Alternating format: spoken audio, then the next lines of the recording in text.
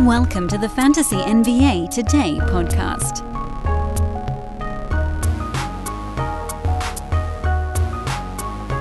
Good morning, everybody.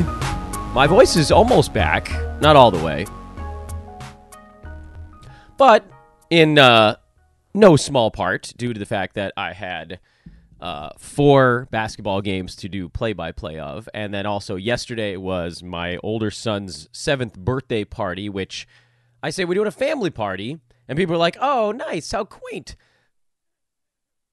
But that's not how it works in the Besbris household, because not that anybody really needs to know this, my grandmother, may she rest in peace, and her sister each started families in Southern California some 80-odd years ago at this point now, and then their multiple children each started families in Southern California some 40-odd years ago, and now their children, which gets to my generation, all started families in Southern California. And like literally nobody left Southern California. So a family party for us is like 35 people minimum. So we're trying to get the pipes warmed up today. Pipes have been a little bit abused over the last 3 and some odd days. My kid also had this wonderful Little League game, but I get a little carried away because I'm also an assistant coach, so I'm yelling at the other dozen kids in the dugout. All that to say, we'll see how the voice holds up today. We'll see how the coughing fits hold up today. You guys are just tracking the Besbris cough. At some point, it'll probably get better. But in any event, welcome to Fantasy NBA Today. This is a Sports Ethos presentation. It's Monday. It's the start of week 4. Hope your fantasy team is doing great so far. My roto teams, not surprisingly, are better than my head-to-head teams. But actually, a few of them are... everything's kind of hanging in there. I have one head-to-head team that stinks. One that just absolutely stinks. It's because it's more of a points league one. I took a few shots in that league, which is kind of unlike me. And so far, they've been terrible. Oops. That's what I get for going against my own advice. But my roto teams are cooking. I'm feeling great. I'm feeling spry. I got 11 guys that are inside the top 100 in a lot of those things, and it's just, again, a testament to how easy we can make fantasy basketball when we just follow the principles of simplifying the game. But I don't want to get too far into that. I do want to celebrate my 30-deep team at some point during today's show that went 8-1 and 7-2 in its 2 matchups last week, so a robust 15-3 that vaults Team Dan Besbris into second place by a game and a half in the 30-deep standings, second best record out of all 30 clubs. Let's go, baby. Need this team to stay healthy, though. That's always the thing in those deals. What's on tap for today is the question that you guys are probably asking. Why is Dan wandering off into his thoughts here at the beginning of the show? Well, because we have a lot of things to cover. We're going back through the weekend. Sunday was a wild 11-gamer. We'll do our reverse chronological trip through Sunday, Saturday, and then, the usual game of did anybody not play on Sunday or Saturday? For the life of me, I can't ever bother myself to prep that part of the show beforehand. It's fine, Dan says to himself. He'll figure it out on the fly. And we do, but it's always a little bit embarrassing along the way. We also have a short 4-game Monday preview. I want to get you guys sort of situated on what to expect from this show over the rest of the week as well. And I'm sure there's some promo mixed in there, but we'll weave that in partway through, as we are wont to do, because, very classy show around here. So let's get going. We'll start at the top, and for those that are hanging out with us on YouTube, the chat room is open. We'll see if we have time to get to questions at the end. I'll try to get to the ones that were posted first. So, again, good reason to get your questions in there ahead of time. But I figure this is going to be a relatively long show, so, again, time will be of the essence, and we have another show coming up later on today around 2 o'clock Pacific time, so there isn't that much of a gap in between there. Charlotte Hornets lost Brandon Miller partway through this ball game, turned an ankle about 10 minutes in. LaMelo Ball has finally started to play better, but it hasn't mattered all that much because the team is still not all that good. Ball is number 32 in 9-cat, largely because his field goal percent has been a pretty significant drag, but everything else is about where you'd expect. Maybe the hope that the scoring comes up a little bit farther than it is. But again, this is like not that far off from what you had to expect you were getting when you drafted him. You drafted him knowing that with his field goal percent, there was almost no chance he could get to be an actual first-rounder in 9-cat. It had to be with a build in mind. And that build is fine. Because if you knock out field goal percent, and I guess you could knock out turnovers if you feel like doing that as well, then he becomes relatively useful, which is sort of a fun way of saying he's a mid-second rounder in that spot, which is not all that far off from where he was being drafted. But, damn, if you're actually trying to win field goal percent, he is going to make that much more difficult when you take a guy like that with your first-round pick. The other news on Charlotte, and I'll mention it again, mostly in passing. I know Gordon Hayward, P.J. Washington, they had these terrible games. I don't think P.J. is actually a 12-team rest of season guy, and I sort of haven't since the beginning of the season. But Gordon Hayward still could be. What we don't really know about him is what his job's going to look like when Miles Bridges comes back, which is now imminent. And the report is that Bridges is just going to get dropped right into the mix, and he's going to be cooking right out of the chute, which, nah. And I've said that before. I get it, and I will not pass judgment on if you want to pick him up and have Miles Bridges on your fantasy team. I just personally don't. That's not to say that I think it's like a morally reprehensible decision to put him on your fantasy team, because you're not in charge of his punishment. You're not in charge of how the Hornets utilize him. I just think I can win my leagues without him. It probably ends up being a value if you pick him up and play him, because a lot of these guys are not very good based on some of the other numbers we're seeing from the Hornets and the fact that Brandon Miller's out and Terry Rozier is out. There's obviously opportunity sitting there waiting for him. I just think I can win without him. And that way I don't have to root for him. So just making my life easy that way. As far as the Knicks go, another blowout victory for the Knicks. They've had a couple of those in a row, if memory serves, and it's made it kind of hard to get a good feel for Josh Hart, because he filled in for R.J. Barrett, and he saw big minutes when he was a starter, and he was a solid performer in this ballgame, even if the fantasy stats didn't really reflect that, with only 6 points, 4 boards, and a couple of assists. I'm going to basically give him the opportunity to play 30 minutes in a closer ball game. So if the Knicks can find themselves in a competitive basketball game, because the last two they've won by 21 and 22 points, and then they manhandled the Clippers, who are flailing right now with James Harden. But the Knicks haven't really had like a true close ball game since November 3rd against the Bucks, and I don't think R.J. Barrett was even in for that ball game. So what I'd like to see, and I'm expecting the game tonight will be a good one. They're in Boston to take on the Celtics. They're in Atlanta to take on the Hawks on Wednesday. One of those two damn ball games is going to be a close one. How many minutes does Josh Hart get? If it's 30, I'm keeping him. If it's not, if it's close, if it's like 29, I'm probably keeping him too. But if it's like 25, 26, like this ball game was, then I'm probably moving on. R.J. Barrett is one of the easiest sell-high recommendations I've ever given out in my life. He's number 55 in 9-cat right now, and he's shooting way over his head in both field goal and free throw percent. He didn't just magically fix those. I wish he did, but he didn't. The whole, a cat showing its stripes kind of thing. R.J. Barrett's been in the league for a while now, and he's never come anywhere near these percentages. It's not like he's doing a bunch of other really good stuff. His defensive stats are low. His rebounds and assists are relatively low. He's floating his numbers right now on good percentages, which has never been his calling card. I don't know what you can get for him. He's ranked 55. Barrett is, like I mentioned. You're not going to get someone else ranked around 55, but you could probably get someone else ranked around 80 or 85 right now. And if you think that someone has staying power in that range, like Brook Lopez is at 85 and he's a buy low. John Collins is at 86 and he's probably basically that. Terry Rozier is hurt. Maybe you could buy on him. I don't think you can get Jalen Williams for him, but I'd certainly try. That's your target range. Guys that you think are in that 80 some odd that are either stuck there or maybe even moving up.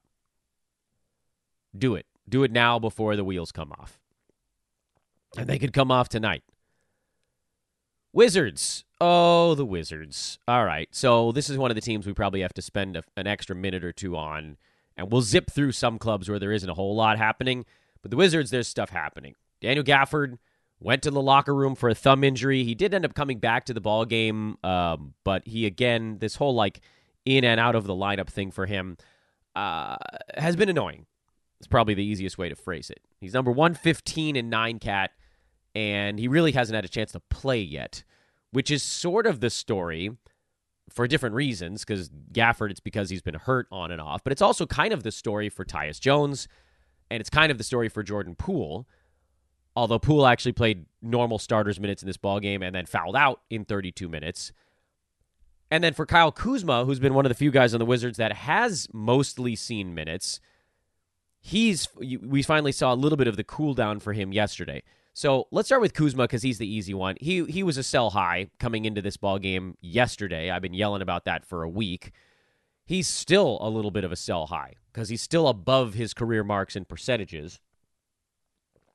Even if I think the usage stays relatively constant at this higher mark, he's still liable to fall a little bit farther. So, I mean, and he's kind of in that same range with, who the hell were we just talking about a second ago? RJ Barrett. Because they're scoring a bunch, you can probably get some stuff. I think I'd rather have Kuzma than Barrett, so maybe that's a guy you could exchange him for. But almost all the other guys around Kuzma on the board are guys that I would rather have. Keegan Murray is still a buy low. He's still only shooting 36% from the field. OG Anunoby's in there. D'Angelo Russell. Draymond Green, who's playing pretty well so far this year. Shout out to Draymond. I know he's missed some games, but Clint Capella, I doubt you could get him, but Nurk probably won't be enough. Brook Lopez, same thing like we just talked about. So Kuzma's a sell high, which is intriguing because everybody else on the team is either a buy low or a stay the hell away. Jordan Poole has been a wreck in every sense. He's number 175, and he was drafted near 40. One of the biggest busts of the first 3 weeks of the NBA season. I feel very good about the fact that I drafted him in 0 9-category leagues because this was the fear. Not necessarily that the Wizards were going to get blown out every single ball game, but just that the bottom wasn't going to actually be there for him. He was the high variability 4th-round pick on the board where, I mean, maybe things clicked and maybe he took 23 shots a game and shot 45% like it was 2 years ago. Or maybe he didn't get as many shots as we thought, and maybe he didn't get the open looks he got in Golden State, and maybe you get this cow pie of a start. I think it's pretty fair to say that he'll be better than this going forward. Dude shooting 77% at the foul line, that's not a number that's going to stick. Steals and blocks have started to come down closer to where you'd expect them to be. Remember, he started the year with a really high number there. And I also still feel like 14.5 shots is exceedingly low for him. I know he only took 12 in this last ball game. Denny Avdija was actually the guy out there kind of going chucking. I got to think that Poole at some point says F this and starts taking 15 to 20 shots a game. But I guess we don't really know for sure. So then it's the other half of the question, which is, if I'm buying low on Jordan Poole, what am I even willing to give up? Because I never thought he was going to get to 40. And someone spent a 4th-round pick on this dude, so they're not going to sell him for pennies after 3 weeks. Could you get him for Kyle Kuzma? Probably, but do you want to? I don't even know. I'm actually leaning towards just not dealing with the Jordan Poole thing at all. In fact, if you buy on Jordan Poole, it's probably just to try to catch a heater in a bucket or between your two hands. You want to just like snap it up like a lightning bug. And then as soon as Jordan Poole gets hot, send him off. Trade him for someone else. Tyus Jones had one of the worst games of the year. He pulled himself a Kyle Lowry in this one, and that's real bad. He has now fallen to 147, and his minutes are down to 26. And they're just, I mean, he was bad in this ball game. Not only that, they're just like, he's not heavily involved in the things that are happening, probably because he's out there with Kuzma and Jordan Poole, and now Denny Avdia has taken a more prominent ball handling role. Folks, picture this nightmare scenario. You're hosting friends for the big game. It's neck and neck in the fourth quarter, and suddenly you realize you're out of drinks. Boo, say all of your friends. You start to sweat. Your friends turn on you. You're forced to go on a last-second drink run and end up missing the game-winning touchdown while in line. Oh, no.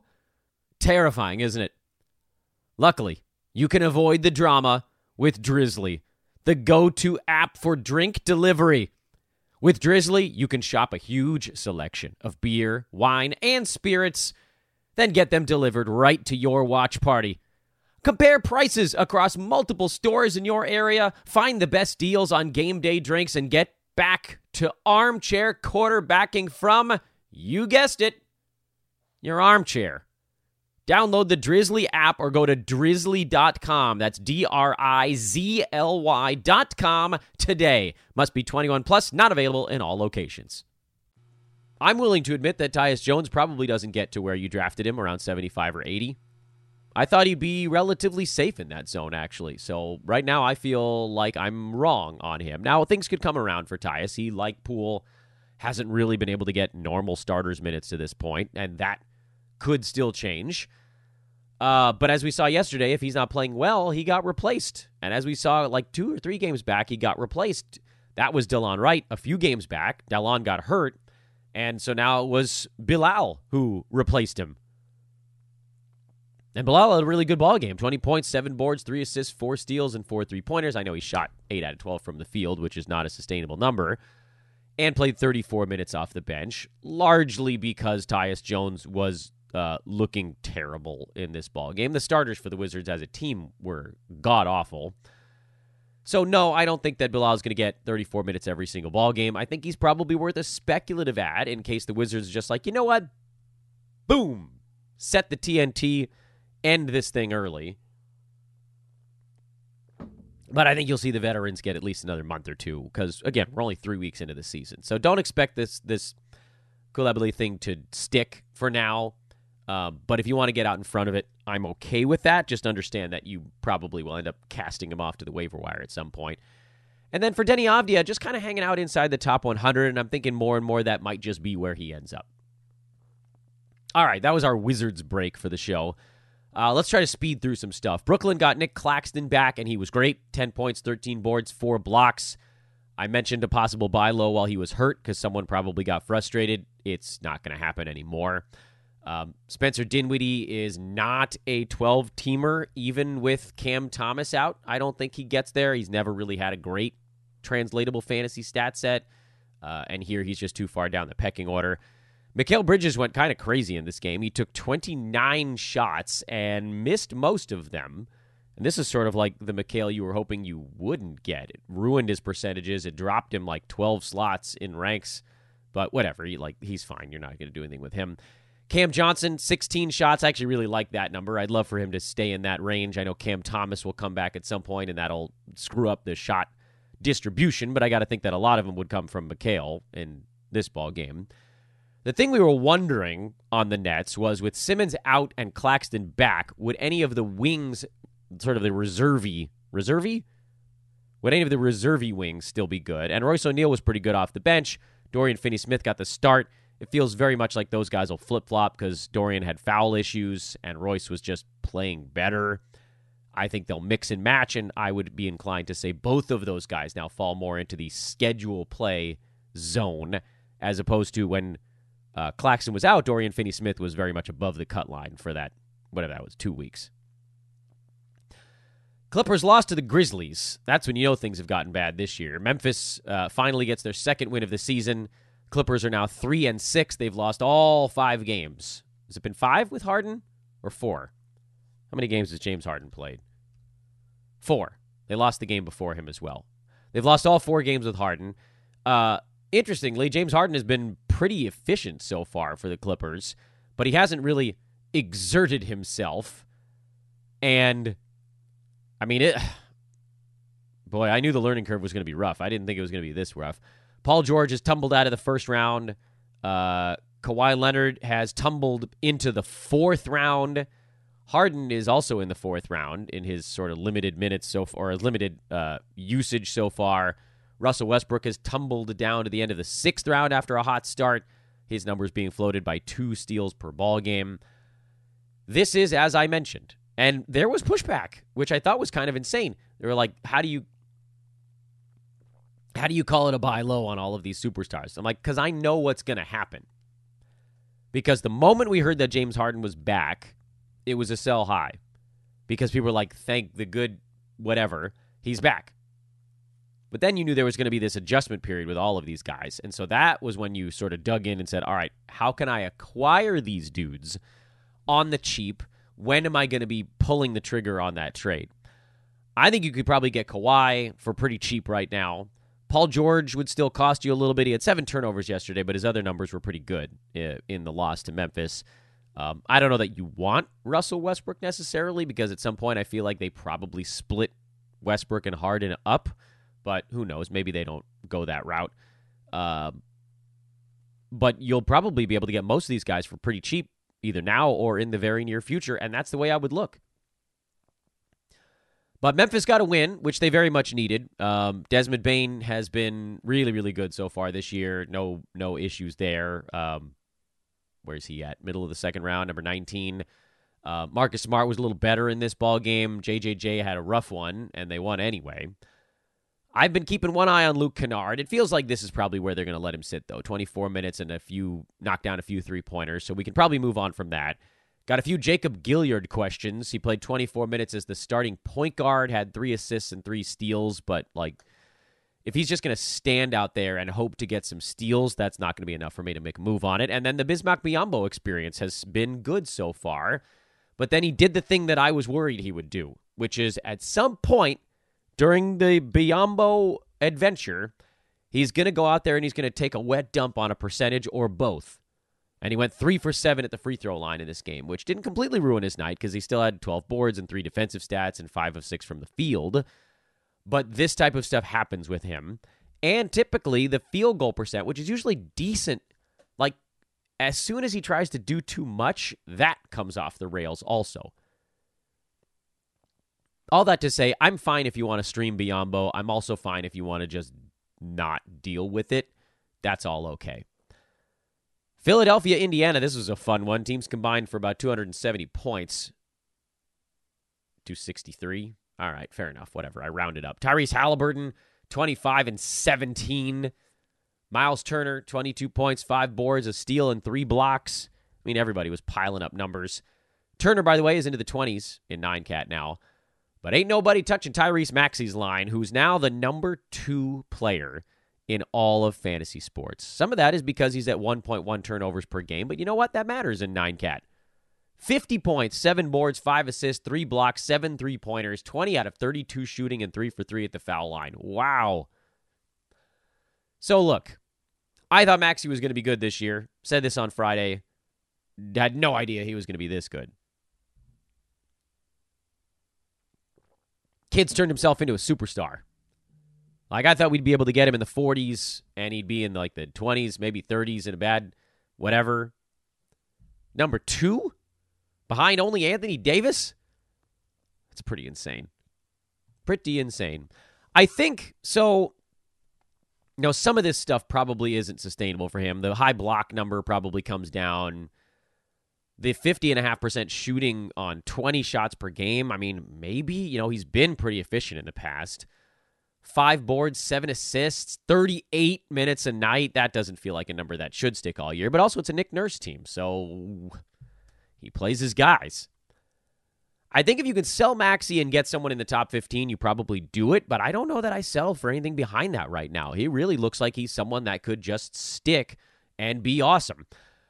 Now, as much as I want to stop and continue to talk about Tyrese Maxey, we got to talk about the stuff that's more fringy because that's where you can get an edge at this point, and that is, again, nobody's minutes are secure in Indiana. I had a few of you guys on Twitter yelling at me that I was too low on Benedict Mathurin. I don't believe that to be the case because, again, he wasn't quite as good in this ball game, and so immediately his minutes got yanked around by Carlisle. Like, the second he wasn't good. That's just the way things are in Indy. There are 3 guys on that team that get to play. Halliburton, Turner, and Bruce Brown. Those are the only guys in my mind that are really safe on rosters. And then Buddy Hield is kind of your stash and hope that he gets moved guy. But that's it. As far as Philly goes, we had some really sad news over the weekend. Or, I mean, I guess it could have been worse, but pretty crummy news over the weekend about Kelly Oubre Jr., who was hit by a car while walking in Philly and ended up in the hospital.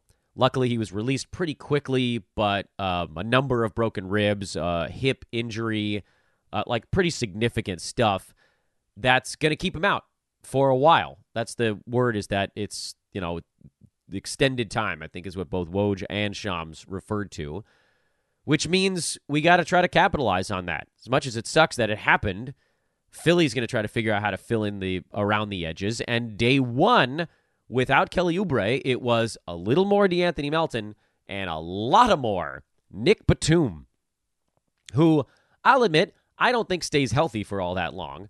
But this is the Batum we saw with the Clippers also. When he reliably got 30 minutes, he was a top 60 fantasy play. It's just that it didn't happen for more than 2 weeks at a time because he ended up with some sort of knee or hip or back thing because he's old as a mofo. And it'll probably happen again here. But you know what? I don't care because until that time, I want him on my fantasy team. Someone was like, what's the upside with Batum? And I'm like, the upside is that he frickin' does everything besides score all that much. He hits threes at a high percentage, which is great. Won't hurt your percentages. We'll give you 3-pointers. He can rebound. I find it actually freaking amazing he didn't get an assist in yesterday's ball game because he does pass well. He gets steals. He gets blocks. He doesn't turn the ball over. He gets you 8 out of 9 categories. It's just the one he doesn't do is the one that everybody pays attention to, which is points. Forget the fact that he's a punt points darling. He's good enough even if you're not punting points. So I think Batum needs to be added everywhere as the Kelly Oubre fill-in. And it's possible that there are days where maybe he's not as good and someone like a Rob Covington or Pat Beverly or Furkan Korkmaz sees additional playing time. But it does sure look like, and that's the thing with Nick Batum, once he also finds his guy, he tends to stick with it. We are moving slowly today. We're like 4 or 5 games into this thing. I got a long way to go. My voice is already tired. So we got to pick up the pace a little bit. Chicago beat Detroit 119-108. Kevin Knox had a nice scoring game, but he shot 7 for 8. You can basically ignore that. Alec Burks is someone I would pay attention to. He was actually doing a lot before he got hurt. And immediately, Marcus Sasser's minutes got slashed. And this is what I said. When Jaden Ivey and Alec Burks come back, you're going to see guys' minutes get chewed up a little bit. So Killian Hayes only got 25 minutes. He fell on his face. Marcus Sasser, 20 minutes. That's not enough. Cade obviously playing a ton. No Jalen Duren, so then you have this do I bother with Marvin Bagley and Isaiah Stewart thing? The answer is maybe. I think I'd probably trust Stewart more than Bagley right now. And then I think I'm probably picking up Alec Burks just to see, because before he got hurt, he had basically carved out that like 26 to 28 minute bench role, and in that, he was being asked to score a lot because there's no Bojan Bogdanovic, and someone else besides Cade has got to figure out a way to put the ball in the hoop. Asar Thompson only had 1 defensive stat. He did have 16 rebounds, which is freaking nuts. Again, some of that because Jalen Duren's not there. We know that Asar is going to come down. He wasn't going to stay as a top 40 asset the whole year because keeping up 3.5 defensive stats was going to be incredibly difficult. He's still going to be fun, so don't panic on it. But again, this is another thing where I had a bunch of people yelling at me that like I was way too low on the Detroit guards. But it's so easy to forget who's healthy and who's not on these teams. Kobe White has been a little better lately. He fouled out in 32 minutes of this ball game. I'm not willing to adjust my bifocals on him yet. He's still typically a bad field goal percent guy who doesn't do much besides get some points and assists. And I get it. Everybody wants to hunt assists, but I need more. Simple as that. Zach LaVine is a buy low. He's sitting still near the edge of the top 100. You know that'll work its way up. DeMar and Vooch have kind of worked their way back to where they belong, basically. So that's sort of the short version on Chicago. Let's keep rumbling. Well, Kyrie Irving has sorted out his season after kind of a slow start. Kyrie's up to number 18. He's still only shooting 46% overall on the season, so that's a number that continues to rise. But, yeah, you got no issues there. Luka Doncic in shape, always at the beginning of the season. Dude gets off to a hot start every year. But Dallas looks pretty good so far this season. Derek Lively's probably the only guy you're really wondering about. And he played 26 minutes, and it was okay. So I think my take on Lively is that at the beginning of the year, I wanted to make sure we didn't get passed by with this one. But now I think I've seen enough to say that when the whole front court is healthy, and Maxi Kleber was actually back out for this ball game, but when the whole front court is healthy, he's probably not a top 100 guy because his free throw is too poor, and he's just not going to have enough consistent minutes to get the other stuff he's going to need. Reminds me a lot of like Nick Claxton before he developed and figured out how to stay on the floor for full starters minutes. So maybe he gets there, but I don't think it'll be this season. I think you can treat Derek Lively more as a schedule stream play. But if you wanted to stash, it's still okay. I just don't think you have to.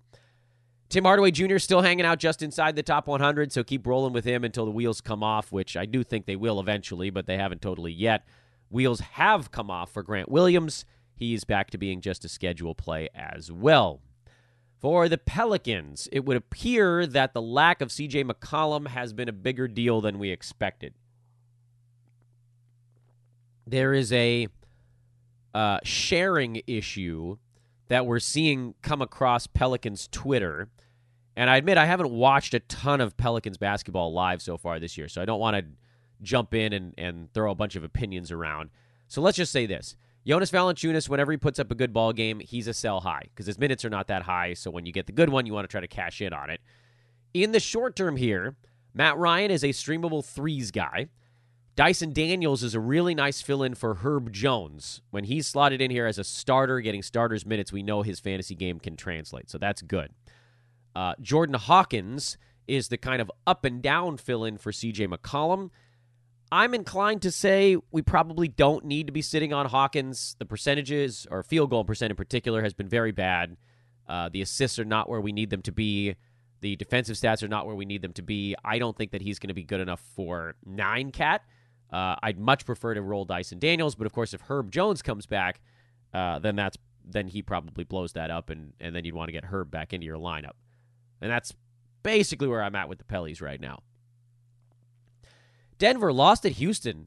Boy, the Rockets are running right now. They lost their first 3 games of the year, and now they've won 6 in a row. Now, admittedly, it's been pretty heavily at home so far, so we'll see if they can keep the good vibes going on the road. But, man, they are defending, and they are fighting their butts off. Top to bottom, that roster's fighting. But in terms of fantasy stuff, the only 2 things we were keeping an eye on here, Reggie Jackson was okay. Probably deserves a roster spot while Jamal Murray is out. I don't think he's going to blow the roof off the building, but I think generally he'll be good enough to start. And then with Houston, I was kind of hoping that Tari Eason's minutes would work their way up from 15 over his first 3 games back, but he's still stuck between 15 and 20. If you're sitting on Eason, I'd say give him 3 more games, and if his minutes don't get reliably into the low 20s by that point, then you can probably move on, because there's really the ramp-up doesn't need to be that long for him, and we've already seen 3 games, and there has been basically no ramp-up yet. So, ruh-roh. Meanwhile, Jeff Green is seeing a crap ton of playing time right now. I don't think you need to do anything with it, but he's getting a lot of trust against, well, now his old team here. One of his old teams. But, boy, kudos to the Rockets, man. They're beating teams, and they're beating good teams. Miami took care of San Antonio on the road. Spurs were a little bit better in this ballgame, efficiency-wise. Keldon Johnson had one of his better shooting games, which you guys know as soon as he has one of those, I say you need to sell. He's outside the top 100 even right after this super efficient shooting game. Sell on Keldon Johnson. I don't think you're going to be able to get anything on Jeremy Sohan because he's outside the top 160. He also had a better ball game here. Sell if you can.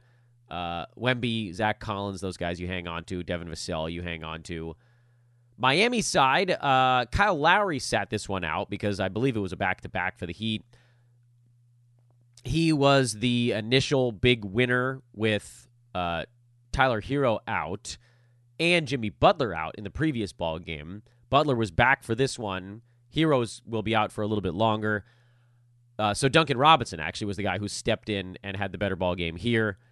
Duncan, to me, is more of a three-point streamer when the Heat are with everybody other than Tyler Hero.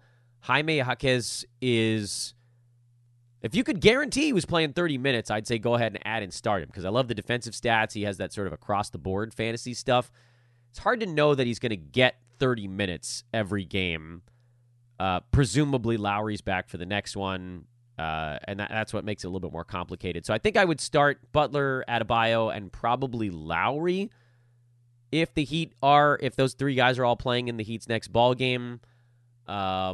If Lowry's out again, you probably can go Robinson and Jaquez, and it's possible that you can even go Jaquez if Lowry's back, but I don't think that I'd roll the dice on it in against a games cap. Well, Lou Dort's still getting defensive stats. I don't know how he's doing it. He's got 4 in this one, but he's on a defensive stats roll, and that's keeping his value inside the top 40 so far with 2.6 defensive stats a game, and he's still shooting 50% from the field. He is also a very intense sell high. Problem is that I don't think you're going to be able to get much for him. But, I mean, if you can get anything inside the top 80, I think I would do it.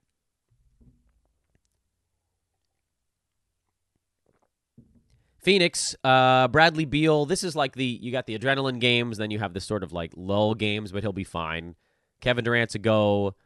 Nurk is typically a go. I don't think that you do much else with Phoenix. And then we'll see what the hell they look like if Devin Booker ever gets back. Booker still only played 2 games so far this year. That's a bummer. Minnesota, they are good, ladies and gentlemen. Timberwolves are 7-2. They've also won 6 games in a row. They have also won 5-0 at home. Guys, home court is back in a big way this year. In any event, I think we have enough to say that Kyle Anderson is a streamer only this season. I think we have enough to say that Naz Reid is a go. He's healthy. Mike Conley's a go. And there were really no other questions on the Timberwolves side. People keep asking me what I think about Jaden McDaniels. I think he's much, much better in real life than he is in fantasy. He's probably going to end up somewhere between 100 and 140 on a per-game basis, and that's fine. I mean, that's probably startable in 14-teamers. I don't know about 12. The Warriors are looking old this year. Chris Paul was bad in this one after a good game the previous one. Draymond's been playing okay, but Klay's looked really old. I like that Klay got 16 shots at least in this ball game. That's what I need. I need the usage out of him. The shooting wasn't there, but the shots are enough for me to hang on to him. Chris Paul's a hold. I think we might be able to drop Andrew Wiggins. I don't know what the hell's wrong with him. I'll say it on every show. There's obviously something broken with Wiggins. But I don't know what it is. I don't know if it's physical or mental or both, but he's broken. And you can try to wait it out, but when you don't know what's wrong, then you also don't know how long it's going to take to fix itself. And he is sinking fantasy teams.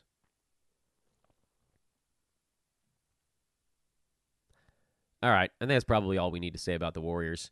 Portland and LA, we talked about Skylar Mays a few days ago because the Blazers were off for like 3 days before this ball game. He's very much a stream because they just have no one else at point guard. Now, he doesn't shoot many three-pointers. He doesn't get many defensive stats, but he gets you a whole lot of assists. And dude got 12. You almost don't care what else he does as long as he doesn't ruin your percentages. 12 assists is enough to start a damn guy. Otherwise, no huge surprises. DeAndre Ayton struggled with Anthony Davis. That is not a surprise at all. Anthony Davis is a behemoth. Sorry, Domin Ayton, you're not at that level yet. Jeremy Grant is going to get a lot of shots while everybody's hurt. So is Shaedon Sharpe. I know he had a tougher game with the 7 turnovers, but everything else stays basically the same. Matisse Thybulle was playing relatively well, I thought, but he only got 20 minutes here for whatever reason, and you can leave him alone. Lakers side is somewhat interesting, although it's worth pointing out that LeBron took this game off. Probably figured he was at 75, 80%. played the long game, assumed that his Lakers could beat the Blazers without him, and they did just barely do so. But barely still counts. And what we've gotten out of the Lakers here lately is a couple good games in a row from Cam Reddish. And some of those have been with LeBron. Remember, Cam hit the big shot in the previous ball game, or a few big shots in the previous game in Phoenix to get the Lakers their first road win of the year. He had 17 points and 3 steals in that one. He's actually had 3 steals in 3 consecutive ball games, and the Lakers are starting to trust Cam Reddish. That said, the Lakers are still without Jared Vanderbilt and Gabe Vincent, and in this one, LeBron James. And those are 3 guys that are likely to play pretty significant minutes, and also guys that are going to give the Lakers more flexibility in whether they go big or small, whether they go defense, whether they go at offense. Cam Reddish ain't playing 30 minutes a game when all those guys come back. So if you wanted to stream him when LeBron was out, that's fine. I'd feel safer, frankly, streaming Rui Hachimura when LeBron is out because he's more inclined to go take shots. I know they both took 10 in this ball game, but you catch my meaning. As far as like rest of season, long-term outlook for those guys, it ain't much. You can drop Christian Wood, by the way. The Lakers have figured out that they can go Cam Reddish, and that's big enough, as opposed to the Twin Towers, which was actually a little bit too big. Because Cam and Rui have actually been doing an okay job of rebounding. Lakers finally won a rebounding battle in this game, and that's kind of what they've been fighting with over these last few contests, is figuring out how to not get completely smashed on the glass.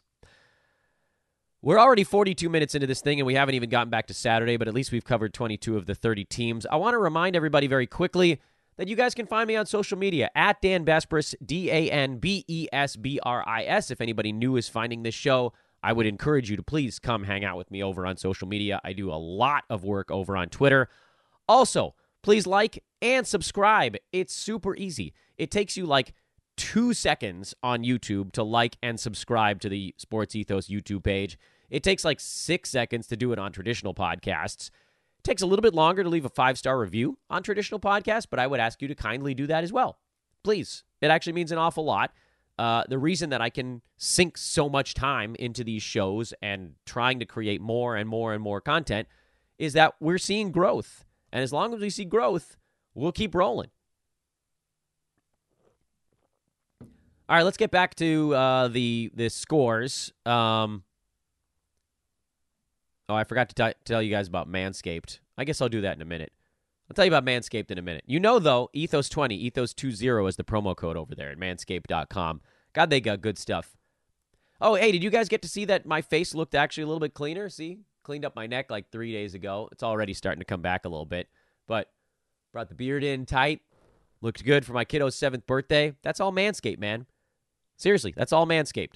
They've got the plow, which is the straight razor if you need to clean up something a little bit, not straight razor, it's just like an actual razor blade. You need to get a little bit tighter to your face. They've got the shears. I need to do my nails today. That's going to be happening in a little bit. You got the new Lawnmower 5.0. Screw it. I just did the Manscaped read now. Head over there. Use promo code ETHOS20 to get 20% off and free shipping on your order at manscaped.com. Saturday. Jay Crowder strained a groin. I had to hover over that one because I forgot what he hurt himself with. And that probably means a little bit more Pat Connaughton in the long run. Not that it matters at all, really. Dame was out. Campaign is nothing more than a schedule play because his fantasy game has holes in it. Brook Lopez is a really big buy low for me. He's been played off the floor a couple of times by teams that are able to attack the drop coverage, but he's also shooting 40%. So I have all the faith in the world that Brook will be better than he is right now. And the beauty part is that he's basically right where you drafted him, and he's been terrible. Don't you love a guy whose floor is where you drafted them? I do.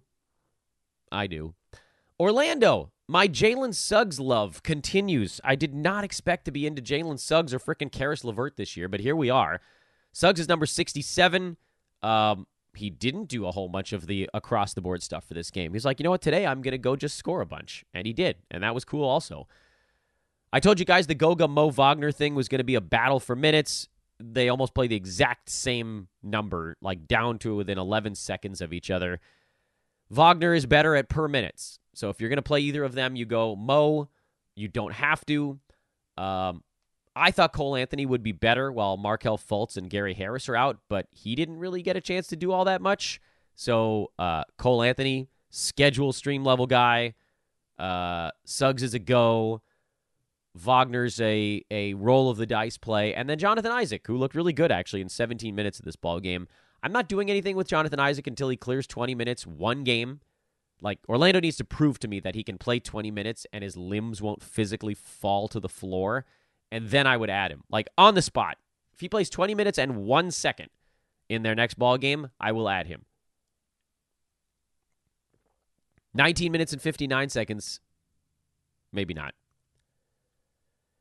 Toronto. OG is questionable with a finger cut. Doesn't sound like a long-term thing, so I wouldn't worry too much about it. They also got destroyed in this game. So you saw kind of the drop-off here. Scotty Barnes fell down a little bit. He's still number 11 in 9-cat, though, so it wasn't that big of a drop. Dennis Schroeder. Everybody, it was a blowout loss, so everybody was kind of bad. The guy I'm watching is Jakob Poeltl, who was actually kind of okay in this game. 6 out of 10 shooting. But Precious Achiuwa is back, and so I'm a little bit worried on that front. But it's not like you're going to drop Poeltl. You just hope. He's in that spot where you're just sort of hoping. Celtics, nothing really. I mean, Sam Hauser looks like a three-point streamer these days, but nothing else really. Unless somebody sits out, and then we can play Al Horford for a night. Whee! There's the Heat again. Kyle Lowry had a big ball game. That's why we were talking about him when we discussed their game on Sunday. Atlanta. Bogdan Bogdanovic, no defensive stats in this one. And don't be surprised if that happens like 5 or 6 games in a row, because his steal rate is out of this world so far this year, and there's just no chance it stays anywhere near where it was. Bogdan, in a best-case scenario, is right around top 100, which is perfectly good reason to hang on to him if you want to, but there's no chance he finishes near 60 where he's at right now. If you can get a top 80, 85 range guy for him, I think I would do it. Saddiq Bey, schedule play at this point. I know Jalen Johnson had sort of a rare off game, but he's the guy who's starting for them right now, and Bey has moved almost seemingly to a permanent bench role. I think you can drop him, again, or schedule stream him when Atlanta has a good spot. Jalen Johnson, you're in a nice firm hold posture. That's a pretty easy call to make. Cavaliers, another good one for Max Strus. He's sitting around top 65 value on the year, so keep rolling there. His field goal percent has now finally started to come up where we kind of knew it would after a very slow start. Loving the rebounds. I did not expect that out of Strus. It's why I didn't draft him anywhere, but it's also why I picked him up every single place early in the year, and they've sort of kept up to this point. But Karis LeVert is I don't say the new man on campus here. We've been watching him, and he's been looking good. And I just kept wondering, like, is there a way we could get that field goal percent up into the low 40s instead of the high 30s? Could we get the free throw up into the low to mid 70s instead of the high 60s? And, this ball game gives confidence that maybe that's a possibility. So I think LeVert needs to be on rosters. He's number 90 in 9-cat right now, despite the bad percentages. That's how good he's been in other stuff. And he's a great handcuff in case Darius Garland or Donovan Mitchell takes a game off ever. So, start him. Meanwhile, Jared Allen is still on a minutes cap, we heard. So there's, I guess, a little bit of a buy low window there if you want. I don't know how long the minutes cap's going to be. They called it sort of undetermined length, meaning, like, if you buy low, you might be dealing with this for a while. We just don't really know. And now let's play the Did We Forget About Any Teams That Didn't Play Saturday or Sunday part of the proceedings. Charlotte we talked about, Washington we talked about, Philly, Detroit, Brooklyn, Boston, Minnesota, San Antonio, New Orleans, Houston, Utah. That's one of them. So we got to talk about Utah, and we got to talk about Sacramento. Those are the two teams. All right, let's scroll down to Utah so you guys can see the Jazz numbers. There they are. Jordan Clarkson had one of his better games, but, people are more than willing to forget the terrible ones when he puts up the good one. He's not inside the top 200. Boo. Ochai Agbaji is kind of interesting right now. Now, I don't know what the Jazz are going to do when Walker Kessler gets back from his elbow thing. My guess is that he comes back into the starting lineup, And Abaji probably goes to the bench. That pushes Markin into power forward, or Collins power forward and Markin into small forward. So the Abaji thing is probably shorter term. The longer term thing here still seems to be Keontae George, who had a terrible shooting game, 2 for 12, but had 11 assists. And that's basically his job right now. Just distribute. Do your best impression of Mike Conley from last year without the ability to space the floor quite so well. And this is why George probably belongs on rosters, because if you can get a full-term point guard that just goes out there and collects assists and tries not to screw things up too bad, that's a guy that we need to see what happens. Now, if the percentages stink, and if he doesn't get enough steals or threes or whatever, then maybe he doesn't end up getting inside the top 130. But, 11 assists is hard to ignore. So get on him. Roto, sit on him head-to-head, play him, see what happens. That's my take on Utah. And then Sacramento was the other one we were talking about. The Kings, Kevin Huerter had a big ball game here. Keegan Murray exploded, and there are more of those coming. De'Aaron Fox is currently listed as doubtful, but he did participate in 5-on-5, so he's getting close, meaning this Malik Monk point guard thing is probably not going to last that much longer. It is kind of what he does off the bench anyway, but 29 minutes is much higher than what he was seeing when Fox was healthy. And for Monk, that probably drops him from a must-play guy more to like a schedule stream level guy. Still good enough to play some of the time, but not quite all of the time. I think the biggest note on the Kings is that if you can still buy on Keegan Murray, I would do it. Even after this big ball game, I still think he goes higher than that this year. And that is your look back. Now let's look forward. A short 4-game Monday before we see if we have any time to answer a question or two. Maybe not. With another show coming up later today, we might just do a couple of questions and then kind of call it. For New York, and again, the thing is we talked about all of these teams already, so I guess this part we can do pretty quick. For the Knicks, just a reminder, Josh Hart and RJ Barrett are the two guys that we've been talking about. For Boston, nothing. Washington, the whole damn roster. Kuzma's a sell high. Gafford's always hurt, so maybe a little bit of a buy low. Tyus Jones, maybe a small buy low. Jordan Poole, I don't know that I want anything to do with it. Avdia feels like kind of this consistent middling guy. That's fine. Toronto, we just talked about Pirtle. Chicago, kind of nobody unless you want to call Levine a little bit of a buy low. I guess Kobe White's someone you could watch. I still don't believe that his stripes are going to change. Milwaukee, Brook Lopez is probably the guy you're paying attention to there. Cleveland, LeVert, Strus, Jared Allen, and then the Kings we just talked about. If Fox is still out, I guess you could talk about Huerter doing more stuff, but mostly Malik Monk. And can Sacramento get a couple wins in a row? They did. They actually have 2 in a row. Can they get a third without their fearless leader? All right, that leaves us about 6 minutes for questions or so. So let's scroll all the way to the top, and there were a lot of them, and I'll try to do just the first handful before I take a break from talking for a minute. Brian says, who's the better ad for the week, Kobe White or Skylar Mays? I'm probably going Skylar Mays on that one. It's just a belief in Kobe White thing, although I admit I haven't looked at schedule yet. Let's see. What do we got? Make sure I've got the same number of games for these two teams. How many games do these clubs have? Blazers have 4. Bulls have 4. Yeah, I'll go Skylar Mays. Is Derek Lively 10-team rosterable? No, I don't think so. Is it Tyus Jones drop season? Not yet. Hey, Brandon Marcus. What's up, dude? How close are we to Clay being a drop in 10-team head-to-head? Very close. 12, I think you got to sort of hang on forever. 10, he was in the 60s in rank last year. And in 10-teamers, you're sort of looking to start anybody that's inside like the top 80. 85, maybe 90 at sort of the deepest. There's a chance he doesn't get back to 60. So I would say close, but not yet there. Troy asks, does my Gordon Hayward for Jordan Poole make sense? Yeah, that's not a terrible idea. I mean, it's a trade where you're hoping you're selling high and buying low at the same time. Is there a chance that Poole is terrible all year? Yes. Is there a chance that Gordon Hayward continues to be, top 80 to 100 range even after Miles Bridges comes back? Yeah, there's a chance that Hayward doesn't completely fall off the map. That's very true. But he's at 56 right now. 2.4 defensive stats is not going to hold for Hayward, so that number's coming down. Bridges is going to take a little bit away. Best case scenario for Hayward is that he stays inside the top 80.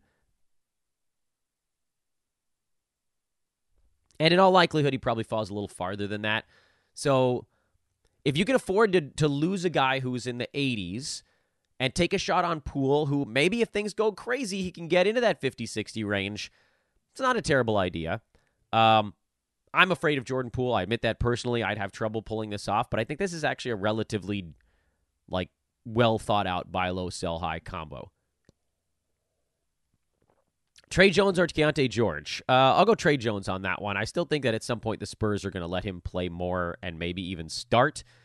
I think it's possible that the Spurs are low-key tanking by playing goofball lineups and saying this is something we're doing. Just saying, that way at the end of the year, they don't have to force Wembanyama into fighting for a play-in spot. People went crazy when the Spurs won, one game 2 weeks ago. They've lost 5 in a row. They're not going to be good yet, guys. It's going to take time.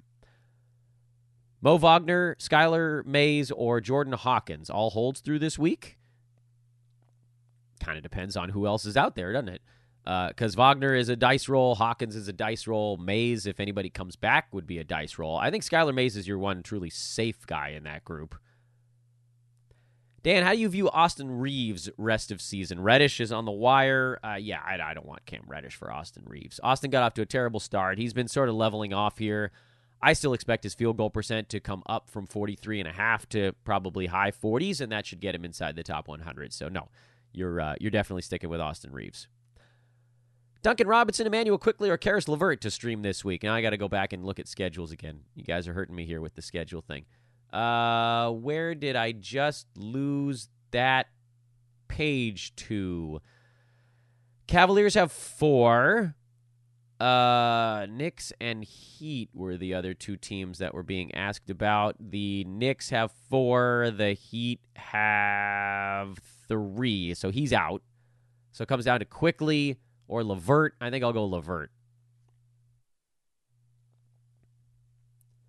Do you think Reith will see an uptick in minutes? I don't.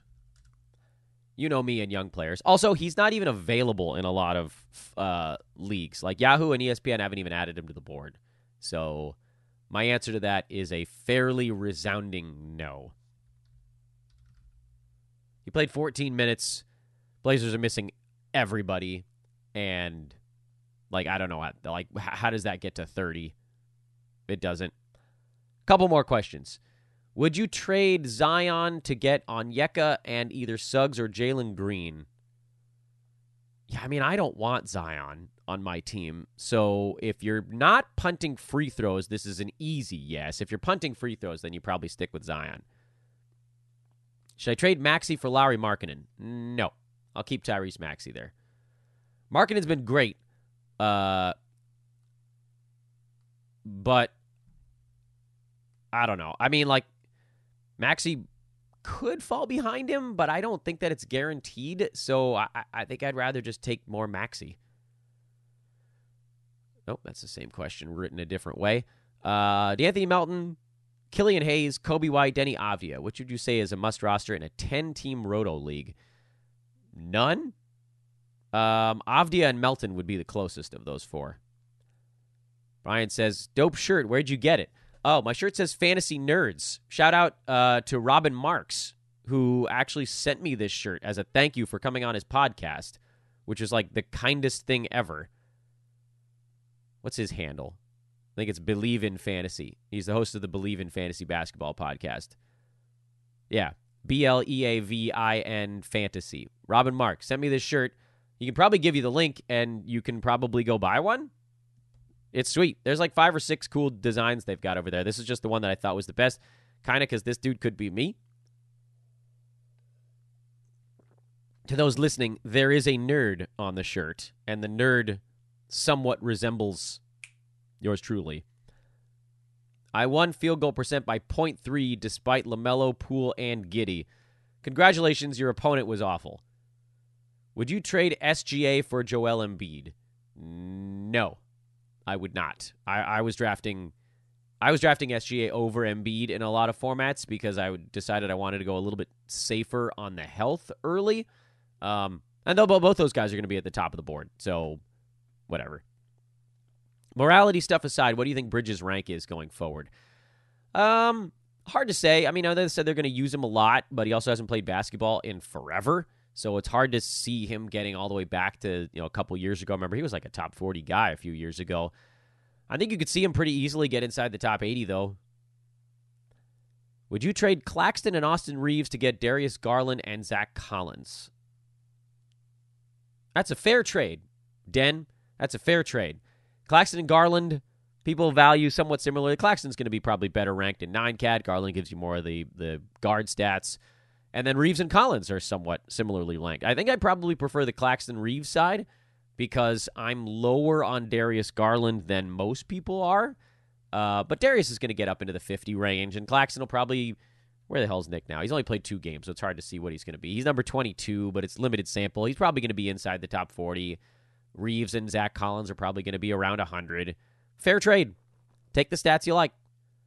Is Mitchell Robinson a buy low? He's starting the season with minimal stocks. Please don't use the term stocks. It's silly. His blocks come up, but more than anything for Mitchell Robinson, he's shooting 52%. So yes, he is a buy low because that 52% shooting probably gets up to like 65. Low 60s at the very least. He's taking more free throws than he did last year, which is bad for him, so that number may also come down. But everything else is basically where we need it to be. So, yes, buy on Mitchell Robinson. And now, because we just hit the 1 hour mark, I'm going to see if I can find 1 or 2 questions that I like a lot, and we'll do that. Can Miles Bridges be top 50? I don't think so, but I do think he'll be 9-cat, 12-team play. I don't want to root for him, so I'm not picking him up. Let's see.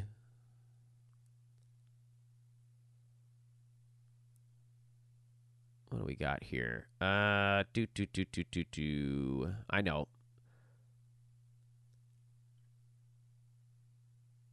Someone said it's not Koulibaly, it's Koulibaly. Okay, fair enough. That's why I call him Bilal most of the time. You know what's funny is I actually Googled how to pronounce Koulibaly, and the thing said Koulibaly. I Googled it, and it was wrong. Son of a bee. This is what I get for watching a YouTube on how to pronounce a player's name. Can't trust anybody these days. As a broadcaster, that was actually really important to me. I Google how to pronounce anytime I get to a name I don't know, and I count on the universe helping me, but the universe stunk. So thanks, Brooks. Do you think the uptick? No. Well, yeah, sure. All right, well, let's do this one on Bam Adebayo, because we haven't talked that much about Bam. He's just so consistent. Question on whether his blocks uptick sticks. He's at 1.4 blocks this year. Usually he's a little bit under 1. It could is the answer. Like, sometimes guys just have an uptick some year, and we can't really explain why. If I had to guess, I would say it probably peters out a tad, but it's not a guarantee, because he had a season, the COVID season, where he was at 1.3. So it's not completely insane to think that he could block 1.4. Even if it comes down, it might only come down to like 1.2, 1.3. So it could stick. And right now he's scoring a crap ton because his shots are higher than ever, because the Heat basically lost guys and didn't get anybody back. Also, Jimmy Butler's been taking fewer shots than usual so far this year. He's been kind of deferring a tad. So this could just be a slightly better Bam season where he's more like a 20s ranked player instead of 30s. Enjoy it. I don't think you need to sell high or anything there. And sorry, I know there's 900 other questions, but that's where I got to pull the plug. An hour and 4 minutes is about what I can handle, and we'll wrap things up. Thanks, everybody, for tuning in. We got another show later today with the great Derek Ball. We'll be previewing Week 4. That'll air around 2 o'clock Pacific time. Subscribe on your way out of this joint, however you are taking in the podcast, and definitely come hang out with me over on social. Again, that is at Dan Bespris, or just Google Dan from Hoopball. Yes, that still comes up faster than Dan from Sports Ethos, or Dan from Sports Ethos Twitter. That's an easy way to find it if you don't want to have to spell it. Come hang out with us in Discord. That's in the show description. Sign up for the secret podcast. That's also in the show description. And I'll talk to you guys in a little under 4 hours from now. So long, everybody.